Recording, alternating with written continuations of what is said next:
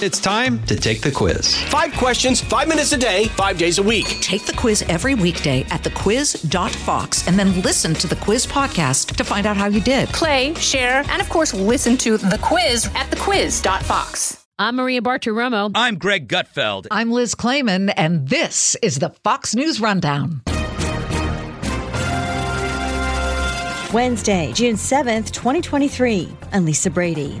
One Republican who's not running for president hopes to help the party focus on a strong ticket. It's time to kind of start clearing this field and narrowing this field down in a very aggressive way. We didn't do that in 2016, and we ended up with a candidate that couldn't even get 50% of his own party. We risk doing that again. We speak with New Hampshire Governor Sununu.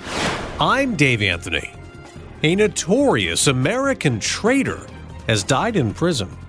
It took years to finally catch Robert Hansen, who was an FBI agent. We knew we were searching for a mole who was stealing our secrets and causing our sources to be killed in the Soviet Union and then in Russia. And I'm Chuck DeVore. I've got the final word on the Fox News Rundown. At least 11 Republicans are now running for president. I intend to seek the Republican nomination for President of the United States in 2024, and I want your support. Former New Jersey Governor Chris Christie announcing his second run for the White House at a town hall event in New Hampshire last night. In the 2016 race, Christie dropped out after the New Hampshire primary, becoming a campaign advisor for Donald Trump, but later a Trump critic. There's a big argument in our country right now about whether character matters. And we have leaders who have shown us over and over again that not only are they devoid of character, but they don't care. And they tell you you shouldn't care. As the Republican field grows, so do the questions about President Biden's fitness to serve another 4 years, in addition to what's left on his current term. A vote for President Biden is actually a vote for President Harris. We are running against Kamala Harris. Make no bones about it. Republican candidate Nikki Haley telling Fox News Harris will end up being president if President Biden is reelected. Answering a question about that, White House spokeswoman Karine Jean-Pierre points to the president's track record. This is a president, if you look at what he's been able to do, he has been able to push forward and get done historic pieces of legislation. Adding that he gets the job done even when people think he won't. And for the first time in a long time, America is actually investing in itself, and it's beginning to pay off. The president holding a cabinet meeting yesterday as the White House rolled out a new website, invest.gov, listing government projects around the country, while the Biden campaign and the Democratic National Committee launched new ads focusing in part on his experience. Meantime, one pro-Trump super PAC reacting to the Chris Christie announcement by saying Trump's dominance over the GOP field has led to a mad rush for runner-up. Today, former Vice President Mike Pence plans his announcement in Iowa. A lot of the boxes had gotten checked. New Hampshire Republican Governor Sununu recently deciding not to run. And in some ways, because we had a lot of financial support lined up, we really saw a path in terms of how to go at it, an interesting way to go at it. In Iowa, a strategy was laid out. We had a lot of support on the ground. My family was supportive. It would have been easy if those things didn't get checked off. I could say, well, there's not this, so we don't have that. But the path was really there, so it made the decision a bit more difficult because obviously it's very attractive and alluring, the idea of running for president. You get kind of a lot of national attention and all that. But at the end of the day, I think the priority right now is making sure that we as a party are doing what each of us can do individually to support the party. And this is definitely, I think, the best path for my assistance to help the party, the full ticket, not just being another candidate on the stage, but being a little more flexible and candid about what I can say and how I can say it as the governor of New Hampshire in terms of how the process moves forward. So, no, it was a hard decision to be sure, but definitely the right decision and one I'm really looking forward to in terms of maintaining a national voice and hopefully getting more independents and young voters onto the Republican team. Is that kind of your main goal with this? Because so far it looks like your decision might not catch on, if you will, because more candidates are still joining the race. How do you plan to try to help the party? Yeah, so no, my decision isn't, hey, people shouldn't get in the race. I'm not saying that at all. But I'm saying we will need kind of leaders within the party to allow the process to take place. Those who want to get in can get in, and there's nothing stopping that, nor should there be. But probably a little or a lot sooner than traditionally, we have to start kind of pulling the levers a little bit and saying, okay, you're not polling anywhere. This isn't going anywhere. You've been in the race, whether it's 2 years or 6 months or whatever it is. it's time to kind of start clearing this field and narrowing this field down in a very aggressive way. We didn't do that in 2016, and we ended up with a candidate that couldn't even get 50% of his own party. We risk doing that again. So no, it's not, hey, I'm getting out of the race. You guys shouldn't run either. I'm not saying that at all. I'm just saying that I can, given my position and kind of the skill set I kind of bring to the table, there's an opportunity to, I think, just be a little more party-oriented to make sure we have a strong table.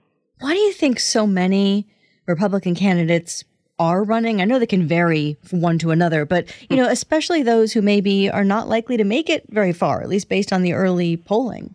Well, look, I mean, the early polling doesn't really matter. So you shouldn't get too caught up in that because we're just starting the race. We haven't even had a debate yet, right? So that still very much has remained to be seen. So folks that want to run are going to run. Are there folks running that are probably just running to be considered as a vice president? Probably. And I don't think that's appropriate. Are the folks running kind of for the vanity or selling books or whatever, just because it's an interesting thing to do and you get on a national stage? Well, sure, that's a very alluring thing.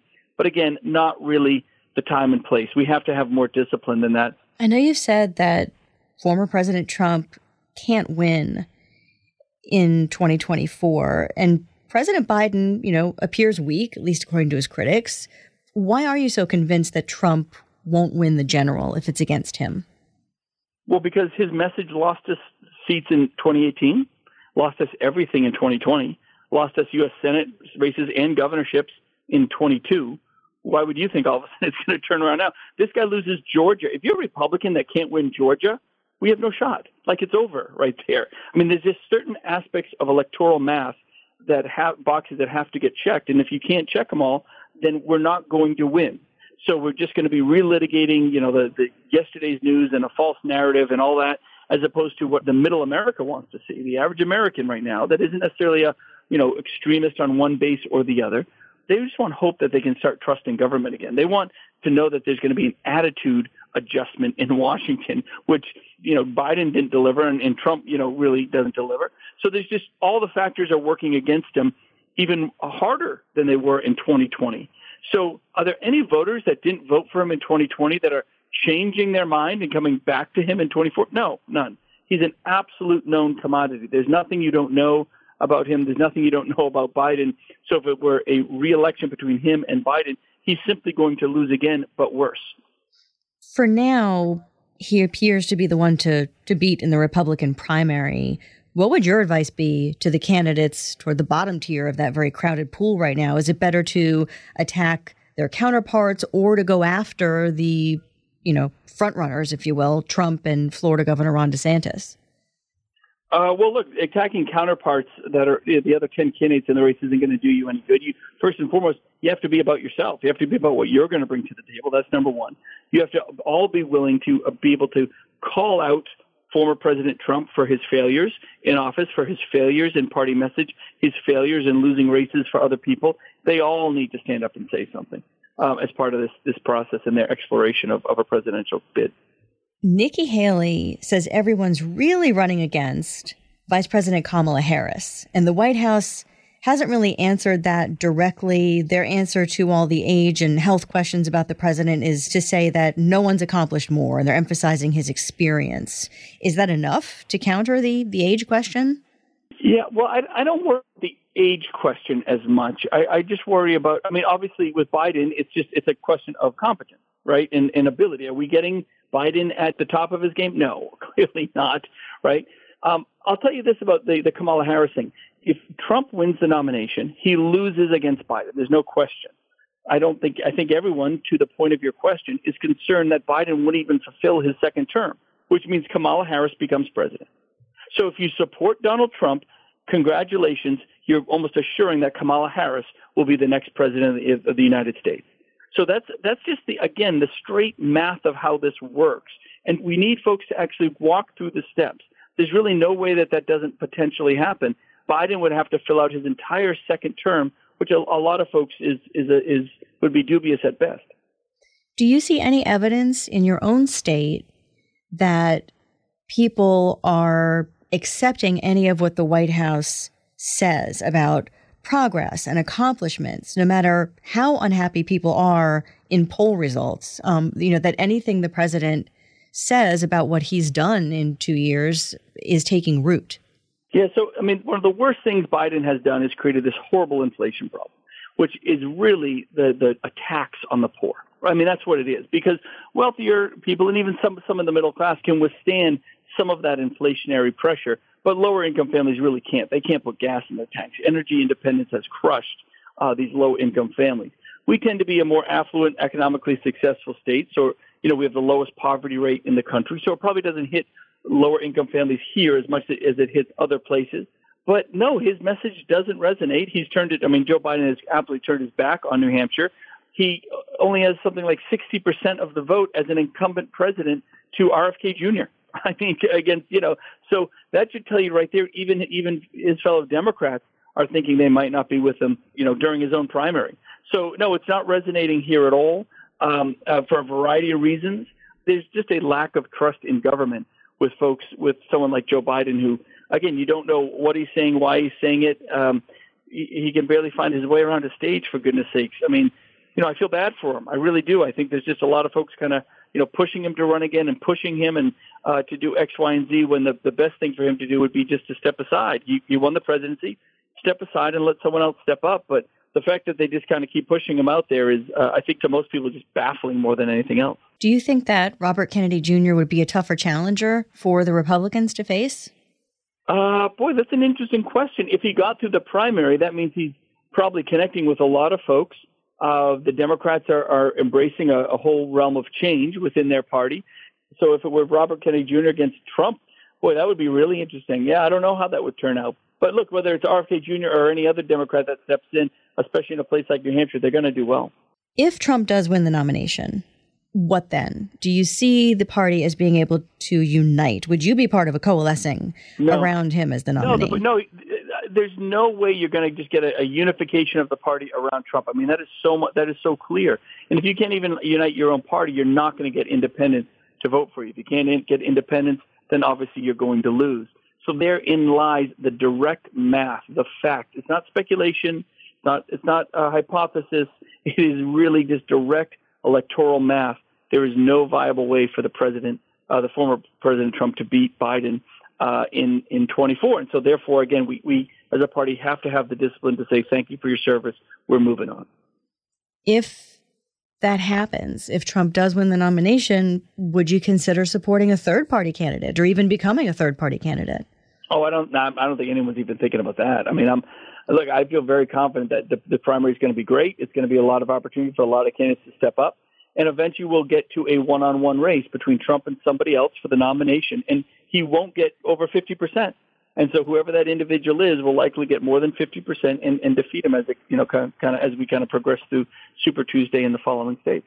What's your message to any Republican voters who are feeling really nervous about the whole process, about the prospect of being able to take back the White House? You should be nervous because, again, right now our nominee is a loser that can't cross the finish line. So get involved, get in the game, find a candidate that you can support. Understand that the ultimate nominee might not be someone you support 100% or get on board with every policy. That's okay. Let's find someone that can really put up a new face, new ideas, really drive forward on the Republican values that are out there. A lot of opportunity to do that, right? You can be nervous today, but don't worry. Huge opportunity to kind of change the paradigm and really bring the Republican Party back to its core, its roots, what we're really about in terms of fiscal discipline, individual liberty, and local control, low taxes. New Hampshire Republican Governor Chris Sununu, thank you so much for your time. You bet. Thank you.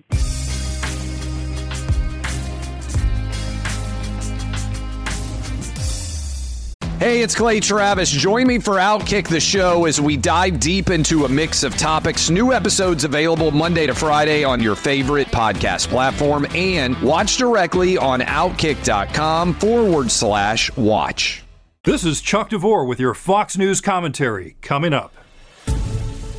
There's an empty cell at the federal Supermax prison in Florence, Colorado, which Robert Hansen used to call home until he died Monday at the age of 79.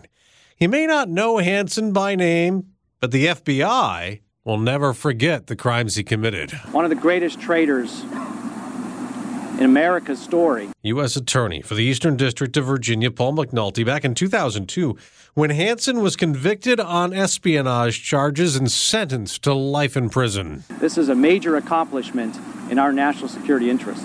Hansen worked in FBI counterintelligence for over 20 years, but secretly spied for the Soviet Union, then Russia, in exchange for cash and diamonds, until he was finally caught and arrested in 2001. His attorney, Plato Kacharis, said after sentencing, he apologized to his family, basically, and to his colleagues for the shame he felt for the activities that he had undergone that brought him to court. The FBI calls Robert Hansen the most damaging spy in the Bureau's history. I was actually a part of the team that tried to find Robert Hansen. We didn't know it was him at the time. Daniel Hoffman, a Fox News contributor now, was a CIA chief of station. We knew we were searching for a mole who was stealing our secrets and causing our sources to be killed in the Soviet Union and then in Russia. How bad, how notorious are we talking with this guy? Extraordinarily notorious. You know, his fascinating story. His father was a police officer who reportedly abused Robert Hansen as a child. He joined the FBI in 1976 and began spying for the Soviet Union in 1979. He spied for a year, and then his wife caught him, and he promised her he would stop, but he didn't. He resumed in 1985, then stopped again after the Soviet Union collapsed, and then resumed spying until 2001 when he was arrested. And he's been in prison ever since. The damage he caused was significant to our national security, and matched, I think, by the surprise among the CIA officers and the FBI agents who were searching for him. I don't think anyone imagined that it was him until we confirmed that indeed it was. At what point did you know, that somebody was stealing secrets, somebody was giving the Soviets and the Russians information from deep within? How long were you trying to find this mole? Well, our team, the task force that was hunting for the mole, originally was targeting Rick Ames, and we were able to determine that he was spying for the Soviets and then for the Russians. And of course, he was arrested in February of 1994. But Ames's betrayal could not explain all of our losses. And so we knew there was someone else. And through some super secret espionage, we were able to confirm that there was someone else who was spying. And later we were able to determine that it was actually Robert Hansen. But at the end of the day, the focus was on the losses that we were suffering and how the Ames spying could not account for all of them. You're talking about Aldrich Ames, who was still in prison. He was sent away for life also for espionage. He worked in the CIA, and he was hunted down. How much did he help the Russians, the Soviets? Who did worse, Ames or Hansen? You know, they were both malignant spies, and it's hard to even say, to put them up against one another and say which one was worse. They were both horrifically bad for our national security and gave away so many of our secrets, the tactical secrets, the sources we were running, U.S. policy towards the Soviet Union, our strategy. They were able to vacuum up an inordinate amount of intelligence. And keep in mind, certainly with Ames, he was doing it before the digital age. He was able to get a lot of intelligence from CIA computers and such. But I think in today's world, as we've seen from some of the spy scandals in this century, if you have some cyber ability, you're able to vacuum up even more, as we saw with the Snowden case or the Chelsea Manning case. But in those days, we lost a lot of sources. And I worked with CIA officers who were meeting the sources who were later found, caught, and killed. And it was very hard on our veteran CIA officers, the ones who were my role models, that we had lost sources because of a traitor in our midst. The story for Hansen is just one of betrayal. He betrayed his family. He betrayed his wife. He betrayed his adopted religion. He was raised Lutheran but converted to Catholicism when he married his wife, Bonnie. But his whole life was just about betrayal. And yes, he took $1.4 million to do it. But at the end of the day, I think he was satisfying some deep, dark psychological insecurity that he had, maybe going back to when he was a child. But the damage he caused was just very significant and a major part of our Cold War and post-Cold War history. Now, the stories say that he was linked to the deaths of 3 spies. Do you think it was more? I mean, 3 people who I suppose were Soviets who helped us or Russians who helped us. Is that what it means? He provided the Russians with a lot of leads to existing sources and told them how we operated and how we conducted our operations. And that probably enabled the Russians to stave off a whole host of what would have been successful CIA, FBI operations that could have kept our country safer. And one of those killed was a Soviet general, correct? He was executed. Yeah, that's the way that the Soviets handled spies in their own midst. And it was only later under Boris Yeltsin that they did away with that sort of capital punishment. But Vladimir Putin has found other ways to deal with that, like by poisoning Sergei Skripal, the former Russian military intelligence officer, tried to poison him with a banned chemical nerve agent, Novichok, in the United Kingdom. You dealt with the fallout of Aldrich Ames and Robert Hansen. How difficult is it to repair that kind of damage? Well, I think that the first challenge is that when you're meeting with a Russian, and not just Russian, but others too, who are thinking about, potentially spying for the United States, their first question is, how are you going to protect me? Can you protect me? And that has to be drawn into great question when it's known that there's a spy in our midst who's stealing secrets. And so it's really a deterrent to those who might be considering, the ultimate act of risking their own life on behalf of our national security. So that's the first piece of fallout. The second piece is that the Russians stole our playbook. They knew how we operated. And that just made it significantly more difficult for us on the streets in Moscow and around the world to conduct our operations. They depend on us having, the upper hand and not allowing the Russians to kind of steal our playbook and know how we're going to operate beforehand. So those were two key ways that really struggled. And the third thing I would just highlight is when you're searching for a spy in your midst, that's your focus. And it's always a zero-sum game. If I'm trying to find Robert Hansen, I might not be doing something else. And so the time it takes to collect that intelligence and then to conduct the investigation is time you're not spending on other things, offensive operations that you might otherwise be running against Russia. Now we focus on 2 other Americans who were jailed, accused of being spies. Accused by Russia. Paul Whelan was convicted, then imprisoned there. The U.S. calls him wrongfully detained, but was unable to include Whelan in the prisoner swap last year that freed American basketball star Brittany Griner, who was jailed in Russia on drug charges. The other American still behind bars in Moscow, accused of being a spy, is a journalist, Evan Gershkovich. The Wall Street Journal demands Russia free its reporter. President Biden said last month they're trying to get him back. To Evan's parents, Ella, Mikhail, and sister Danielle, as I've told you in person, we, not just me, we all stand with you. But Daniel Hoffman says freeing Gershkovich or Whelan will not be easy. Well, it's extraordinarily difficult, and it's going to happen at a time and a place of Russia's choosing. They've got all the leverage here over us.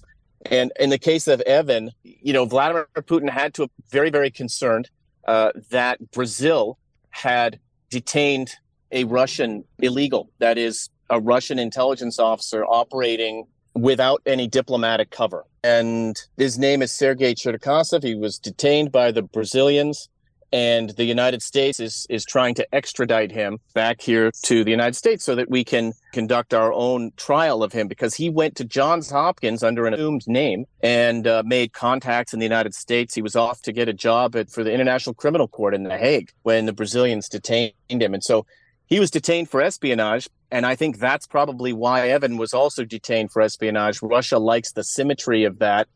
And Vladimir Putin sees the world kind of like a chessboard. He's going to want to trade Cherkasov for somebody who was not a spy. Evan was a journalist, but Putin is going to make it out as if, we're doing an even deal here, which obviously we're not. But look, travel to Russia is extremely dangerous, even for journalists, and it shouldn't be that way, but it is. And it certainly reflects the depth to which Vladimir Putin has taken our bilateral relationship after invading Ukraine, unjust, unprovoked war during which Russian military has targeted Ukrainian civilians in hospitals and homes and neighborhoods. caused millions of Ukrainians to flee their country and caused, wreaked havoc on the world economy.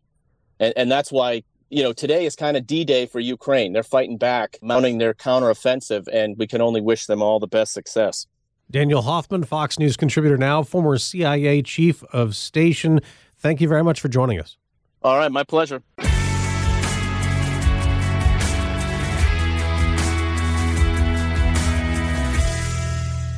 Put the power of over 100 meteorologists and the worldwide resources of Fox in your hands with the Fox Weather Podcast. Precise, personal, powerful. Subscribe and listen now at foxnewspodcasts.com or wherever you get your podcasts. Subscribe to this podcast at foxnewspodcasts.com. It's time for your Fox News commentary. Chuck DeVore. What's on your mind? The American birth rate is plummeting, but not in some states. There are 3 factors that statistically predict higher birth rates.